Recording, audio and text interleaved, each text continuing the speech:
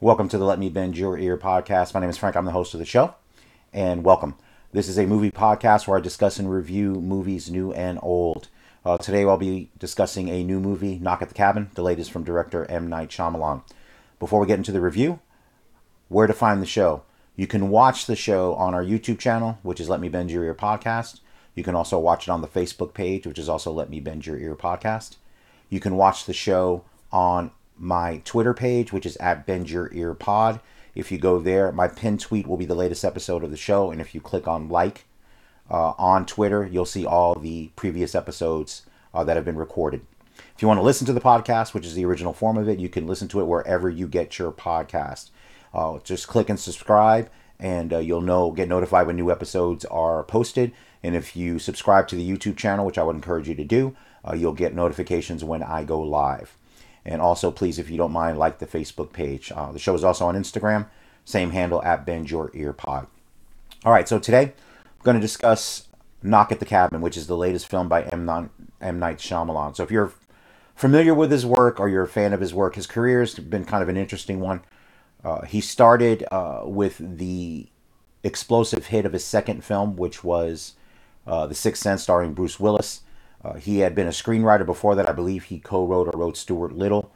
And he had a film, his first film, I don't remember the name of it, but the second film, of course, The Sixth Sense, was a worldwide phenomenon, followed by what is still my favorite night movie, which is Unbreakable, which also starred Bruce Willis and Samuel L. Jackson. It's still my favorite Shyamalan movie to this day. I think it's an incredible film. All right, so this particular film, Knock at the Cabin, so this is based on a book that was published in 2018. So this is basically an apocalyptic thriller. So in this film, the movie opens with a couple, a gay couple with a adopted daughter. They are going to the woods for, I guess, a vacation or a break, and they are, as they are setting up camp at the cabin where they're at, you are introduced to Leonard, large character, large person played by Dave Bautista, of course, the former wrestler turned actor, most famous for his role as Drax in Guardians of the Galaxy, and he was just in Glass Onion, the Knives Out sequel, which I reviewed a couple of episodes back. So he plays Leonard, who approaches the daughter when asking about what she's doing there and where her parents are. And so she is spooked by the gentleman and runs back to the cabin to her parents. So they're all in the cabin. She warns them that there was this big guy that was asking about them and wanting to know where they are, that they were going to come to the house. So, of course, that creates concern. So, of course, you get the knock at the door, and it is Leonard basically saying that he needs to speak to them, that there's something important that they have to do, and they need to be let in. So, of course, obviously, they're frightened. They don't know who these people are, why they're there, what their intentions are. So they try to call the police. They can't get cell service. And eventually, the Leonard and we find out his three cohorts end up breaking into the house and basically taking them hostage, for lack of a better term.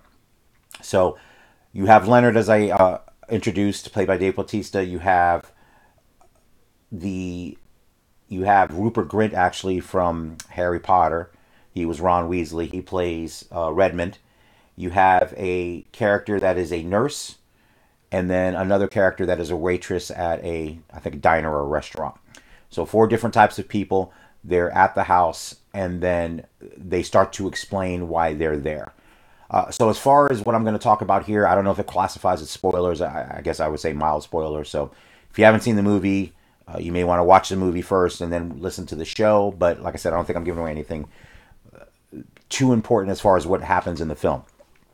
So Leonard proceeds to explain to them that the four of the people that are there were drawn together through visions that they were having of the end of the earth. And basically, they are there because they were led there to this couple and the girl.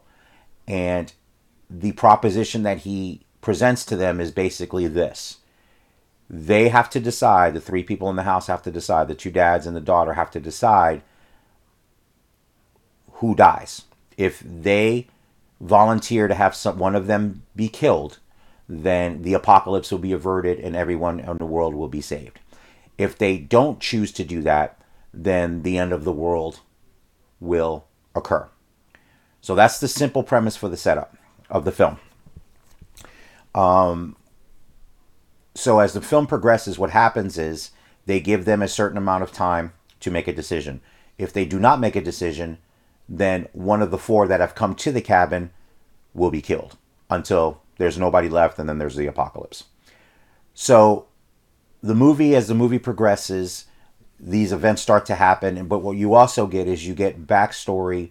There's a series of flashbacks in the film regarding the couple. So you have Jonathan Groff, if you know, as the voice of Eric in Frozen. And then you have Ben Aldridge as Andrew. So Eric and Andrew, you get a history of how they met, their relationship, and then their attempts and successful adoption of Wen. So you get a little backstory into the character traits of each person. So Eric is very, mild-mannered, very, just very chill, for lack of a better term. And Andrew is, as the movie progresses, you see he has a temper.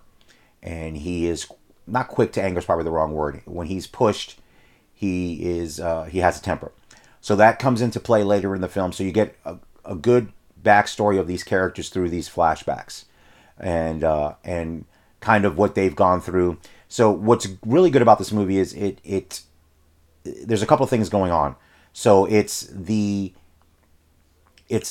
way that they show how your internal personality and your past impacts what's going on in the present. So obviously they've been taken hostage at the cabin that they're staying in, and Andrew reacts very differently than Eric. Andrew is hostile towards them, which is totally understandable. Thinks they're crazy lunatics, and is trying to do everything he can to get out of the house. So one of the subplots in there is Andrew brought a gun that's in the car, so he's trying to figure out a way to get out of the cabin, get to the gun, so that they can turn the tables on their attackers. So where Eric is trying to be more diplomatic, trying to talk to them reasonably, even say, hey, look, we believe you, we want to, doesn't need to happen. So you see the two different approaches to how they approach the situation. And the backstory and the flashbacks kind of lead you to see why they would do it that way.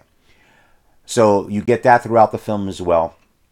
And that's the narrative drive. Like I said, I'm not going to give away too much. Like I said, there's an apocalypse coming.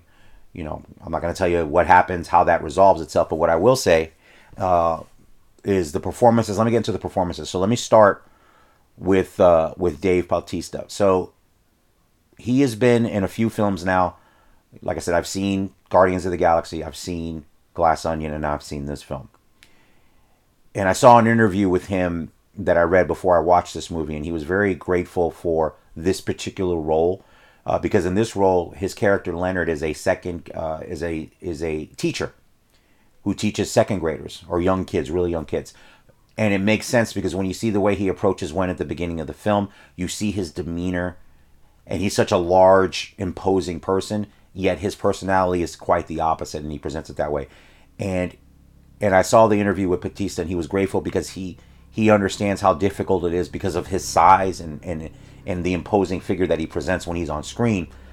So to get a role where he's playing a second grade teacher, he was grateful for, because there's not a lot of those roles that are going to come his way. Of course, as his movie career progresses, it's going to be a series of either good guys fighting, bad guys fighting, the typical, what you would think a person like him or someone like The Rock, who has done successfully, is getting those action roles.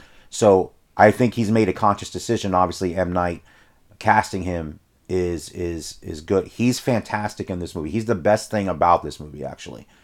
His performance as Leonard is wonderful, and I can definitely see he has the potential to be in not just a superhero movie or a wacky movie. I think he has, given the right role, he'll be doing, I think, more dramatic work than maybe you would expect from someone like him. So he's great in the film. The other characters are good as well. The nurse, the waitress, and then Rupert Grint's character, who is I think a truck driver.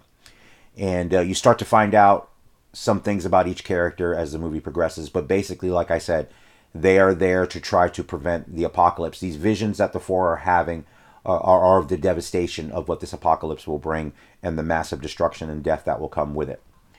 So again, this movie is like it's part apocalyptic thriller, part psychological thriller, part hostage movie. It's kind of a hybrid of different types of movies. But like I said, led by a great Dave Bautista performance, and the little girl that plays Wen does a very good job as well.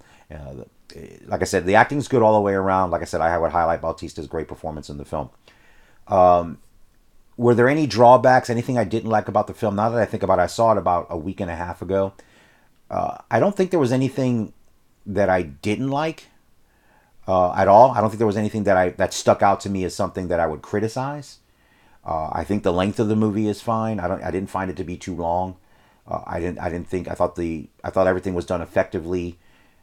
The end of the film is, like I said, I'm not going to get into that. What I will say is that Shyamalan does kind of subvert expectations of his own work, because obviously he is a filmmaker that's been known for the rug pulling at the end of a film, some unexpected twist or something that you didn't see coming. So he kind of plays with that a little bit in this movie, and I won't get into more than that. You'll see when you watch it. But again, as far as in his ranking of work, so I know for me anyway, and for a lot of people, his first three films, the second film, third film, fourth film, so Sixth Sense, Unbreakable, and I think Signs was after that, and then after that was The Village, I think, and then Lady in the Water, if I remember right. So after the trilogy of Sixth Sense, Unbreakable, and Signs, he was pretty much at the top of his game, and then a lot of people felt from that movie on, a lot of people don't like Signs either, but from after Signs on, it kind of fell off.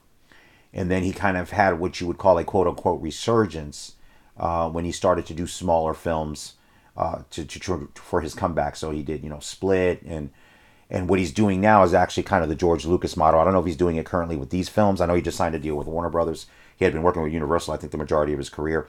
But I know for a fact on some of the films, his last few films, he's self-financing them and then selling them to a distribution company. I don't know how his deal with Warner Brothers is, but he was able to do that. So obviously he's from Pennsylvania. He shoots there. He uses his crew. He's able to have complete creative control, which is fantastic. I mean, whether you like his films or not, he's kind of achieved probably the dream that most filmmakers have, the ability to have complete creative control over a film without any interference, and then still have it be able to be distributed and make enough money to the point where you can continue to make movies. So I think for any filmmaker, and I'm not in the film business, but reading enough about it and reading interviews and watching interviews with directors and writers, I think the biggest goal, because not everybody is Steven Spielberg or Quentin Tarantino or a big director. Most directors just want to be able to continue to be allowed to make films. And Shyamalan has put himself in that envious position where he can do that. So that's always great. And like I've said over the podcast over the last year or so, as I continue to emphasize this point, there is an importance of films that are not sequels, that are not superhero movies. And like I say, I always qualify this. I'm not one of those that can't stand Marvel or comic book movies. I love them when they're done well. And actually, I'm going to do a back-to-back episodes today. I'm going to be reviewing the new Marvel film in the next episode. So if you stay tuned, I'll be back on shortly after this one to go live again for that review. But I'm a fan of those films and love to go see them. I'm a fan of popcorn movies. I'm a fan of all movies. Like I said, my only stipulation on the movie is that the movie's good. The genre to me is irrelevant.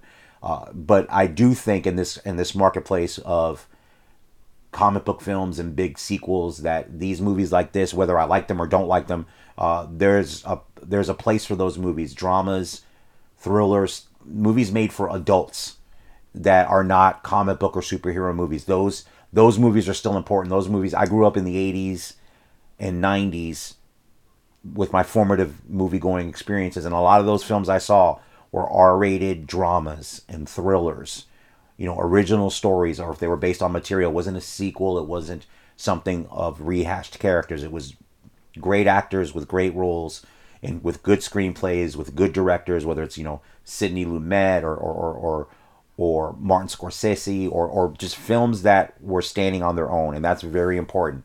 And even the ones that I don't love, I appreciate their importance in the marketplace, and I appreciate that they need to have a place in the theatrical marketplace. For me, I think that's extremely important. So to see a movie like this, I'm happy to support it, whether I like it or if I end up not liking it. I'm happy to support those type of movies because that's the only way they're going to continue to get made, at least for theatrical releases. Obviously, there's streaming services and things like that, but I'm one of the people, and I'll watch them on streaming when I can't go to the movies. It's great to have that avenue available to watch movies that maybe I wouldn't be able to see, but I want to see them in the theater when I can, and I was glad I got to see this one. All right, so I digress back to the movie. So, without giving away too much of the end, I'm going to probably stop there. Like I said, great Dave Bautista performance is the main reason to go see this movie. So, out of 5 Van Goghs, I'm going to give this movie probably I'm going to give it 4 Van Goghs, and that's a pretty strong review for me.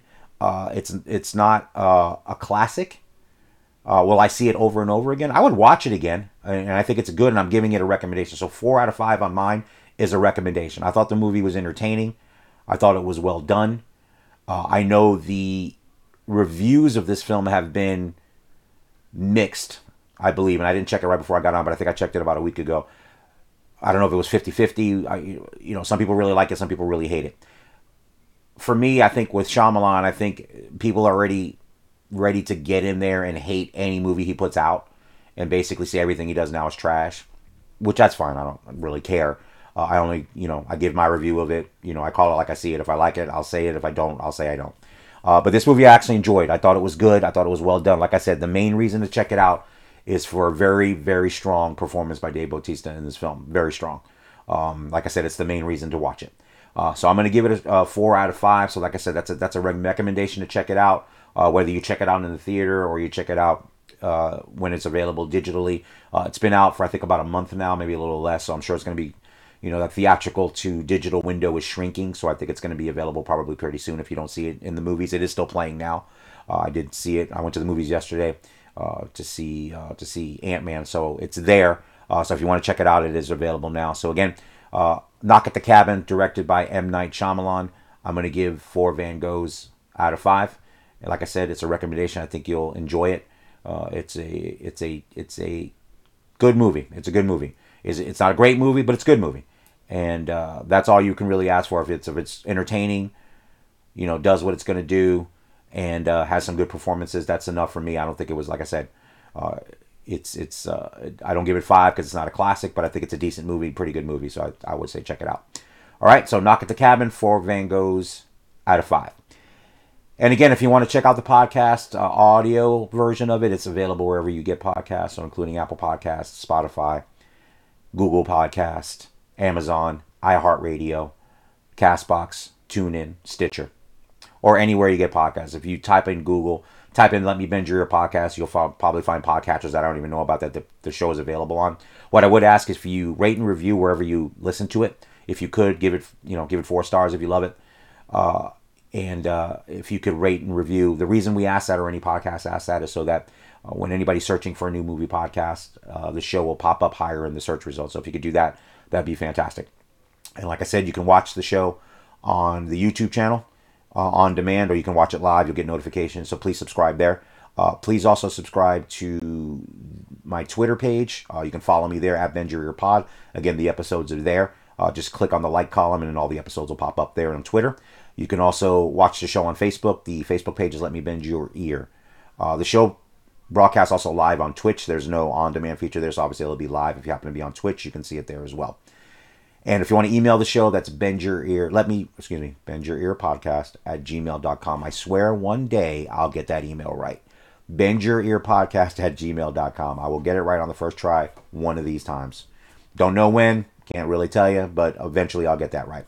And go to the website if you could. The website is letmebendyourear.com. All the shows are there.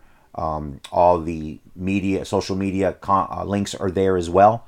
So if you don't listen here where I tell you to go, just go to the website. That'll lead you to wherever you want to follow or watch the show. And like I said, I encourage everybody to go to the website. You can get every single episode there. If you don't have a podcasting app that you use at all, or you're a infrequent listener of podcasts, you can go right to my website and you can get any show down. You can download any show from there and listen to it directly on your phone. You don't need an app. Just download it, listen to it on your PC, on your phone, on your tablet, wherever. So you can get it right from the website and listen to it there if you don't have a podcasting app. So feel free to do that as well. All right, so thank you for watching. Thank you for listening. Again, if you give me about 15 minutes, I'm doing back-to-back episodes today. This episode will be available on the audio feed next Friday, and then I'm going to record shortly here the review of Ant-Man and the Wasp: Quantumania. That'll go up immediately today when I complete recording the live. So again, thanks everybody for listening now or for listening on the podcast. I really appreciate the support. It's great to see the download. So thank you so much. If you're a fan of the show, please share any of my posts on social media, specifically Twitter. I'm on Twitter all the time, so please reach out to me if you want to talk, DM, or discuss movies. So I'm always there for that. All right, I hope everybody has a fantastic day, and I'll see you back live here in about 15-20 minutes. Have a great day.